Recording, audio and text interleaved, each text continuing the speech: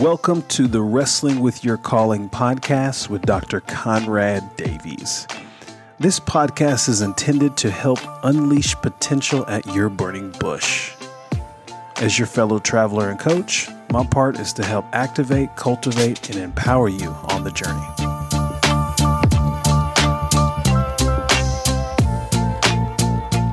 Hey friends, good morning to you.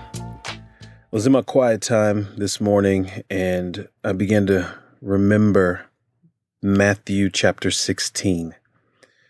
In this story, we see Jesus comes into the district of Caesarea Philippi. I'm around verse 13 of Matthew 16. And he asks his disciples a question.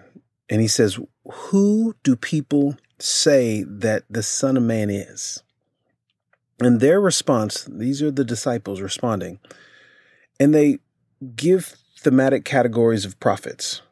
John the Baptist, so some say Elijah, others say Jeremiah, or one of the prophets. So then Jesus now shifts and says, well, then he says to the collective, who do you say that I am? So here's what other people are saying that I am, but now who do you say that I am?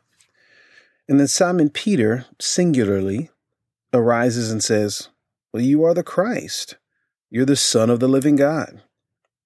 And Jesus answers Peter specifically.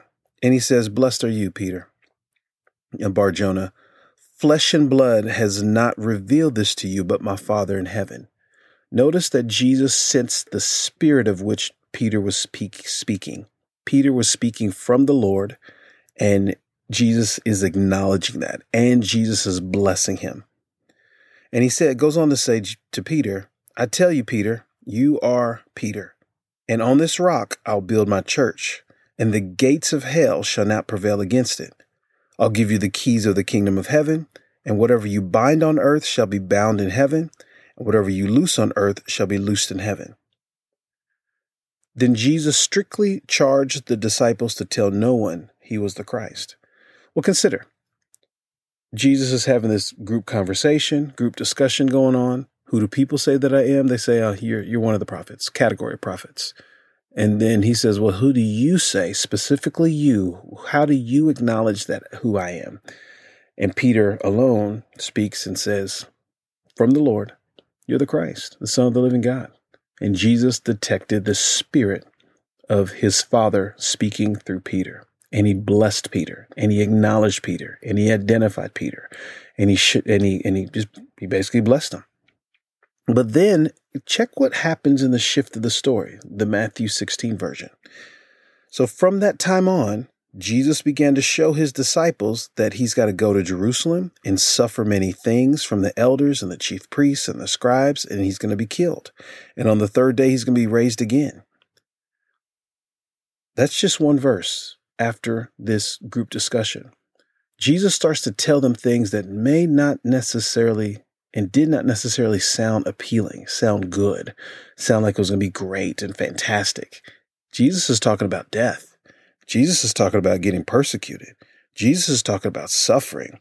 Jesus is talking about the religious people are the ones that are going to have issues with him, and they're going to be the one to kill him, but he's going to raise from the dead. So he brings all this negative things into place, but then he says, hey, I'm going to be raised from the dead. Look how Peter responds. Keep in mind, Peter is the one who spoke well and heard from the Lord. Peter is the one who was blessed, identified. Jesus put his mark on him to say, hey, on my church, the gates of hell won't be able to prevail against it. Peter, you are going to be a powerful man I've chosen you to do great things. But now notice, as soon as Jesus says this stuff, the scripture says, Peter took him aside and began to rebuke him. Now keep in mind, listen to those words. Peter took Jesus aside and began to rebuke Jesus, the Son of the living God, the Christ that Peter just said out of his mouth. And the one who is God's Son, is God incarnate. He's rebuking him. And he's saying, far be it from you, Lord. This shall never happen to you. As if Peter were the storyteller. Peter is not the storyteller. Peter is now looking from a lens, speaking from a voice that sounds contrary to what the King of the universe, the one who has all authority under his feet, Jesus, is speaking about what's going to happen. Now, Peter is coming and rebuking Jesus and saying, that's not going to happen to you. Far be it from you. Of course not. No. But now look how Jesus responds. He turns to Peter. This is verse 23. He turns and he says to Peter, "Get behind me, Satan. You are a hindrance to me, for you are not setting your mind on the things of God, but on the things of man." Now consider, Jesus was able to detect earlier when Peter was speaking from the Spirit of the Lord. Jesus is detecting again which spirit is speaking, but it's the spirit of the adversary. Satan is really a title. It means the adversary.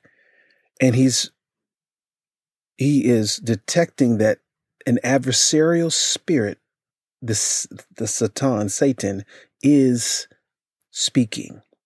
And Jesus is rebuking the spirit. Get behind me, adversary. Get behind me, Satan. You are a hindrance. You're stopping my progress. You're not allowing me to fulfill the call and the purpose of God.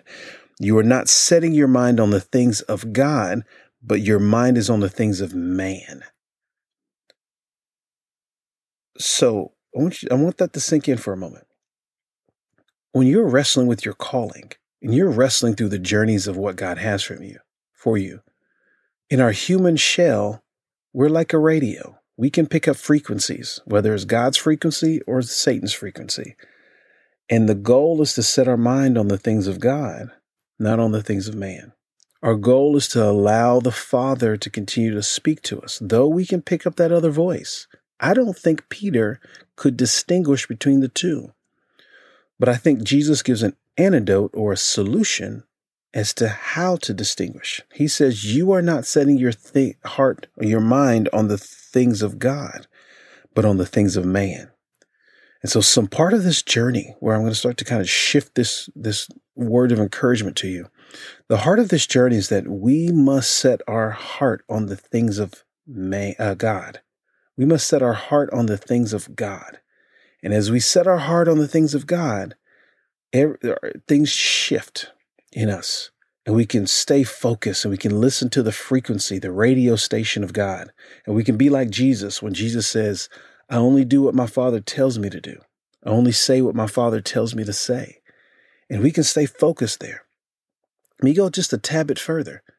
The next verse after this, Jesus starts talking about taking up the cross. And he says this, then Jesus told his disciples, if anyone would come after me, let him deny himself and take up his cross and follow me. For whoever would save his life will lose it, but whoever loses his life for my sake will find it. For what will it profit a man if he gains the whole world and he forfeits his life? Or what shall a man give in return for his life? For the Son of Man is going to come with the angels in the glory of his Father, and then he will repay each person according to what he has done. Truly I say to you, there are some standing here who will not taste death until they see the Son of Man coming in his kingdom. I want to zoom in for a moment, and he says this in the very beginning of this section. If anyone would come after me, let him deny himself and take up his cross and follow me. That is the charge and the challenge here. When we are wrestling with our calling, like this morning when I was thinking through this and I was having my own moment of things I'm wrestling with in my own heart, my own emotional challenges, my own willingness, my own fears, my insecurities. And I was wrestling with the Lord in tears. And I just was back reminded of this scripture of what voice am I listening to? Am I listening to the voice of the Father, or am I listening to the voice of the adversary, Satan? And then the charge and the challenge of where am I setting my mind on? Am I setting my mind on the things of God or on the things of man? And then the challenge of, will I come after him? If I'm choosing to come after him, will I deny myself, take up my cross, and follow him? And if I want to save my life, I'm losing it. But if I lose my life for his sake, I'll find it. And so I was charged this morning, friends, and I hope you're encouraged alongside of me, to lose my life for his sake so I can find it, so I can come alive. And this calling, this invitation that God has for me and for you, the only way that we can find it is to lose our lives, to set our mind on the things of God, to let the radio station of God be the only station that we want to hear and listen to, and to deny and push it back against the station of the adversary, so that we don't set our mind on the things of man, but on the things of God. And we find ourselves living a full life in him because we've chosen to deny ourselves and to let him have his way with us. Friends, I hope you're encouraged today. And I hope you get something to chew on and meditate on out of this scripture. Again, the scripture reference is Matthew 16, starting with verse 13 to the end of the chapter. As you go back and read the scripture in your own translations, you go to wrestle with it, meditate on it. If you know Greek, go study the Greek words. There's a lot there. I'm also hoping that you can see the parallels in Mark chapter 8, verses 31 onwards, and Luke chapter 9, verses 22 onwards. You're loved. I believe in you. You can go fulfill the purposes of God for your life. Bless you today. Thank you for joining us on today's podcast. I hope this episode helped you learn more about your story and God's calling on your life. I also hope that you have been activated, cultivated, and empowered to become the ace you are called to be. Go and excel in the things you are called to do. Please subscribe to this podcast and become a monthly financial supporter of our podcast. If you haven't already, order a copy of Wrestling with Your Calling from our website, wrestlingwithyourcalling.com. Also, be on the lookout for new podcast episodes every week. On Tuesdays, there will be Dr. Conrad's Insights on Calling. And on Thursdays, you will hear new interviews from a variety of people who are wrestling with their calling. I hope you are encouraged today. Have a great rest of the day. Bye for now.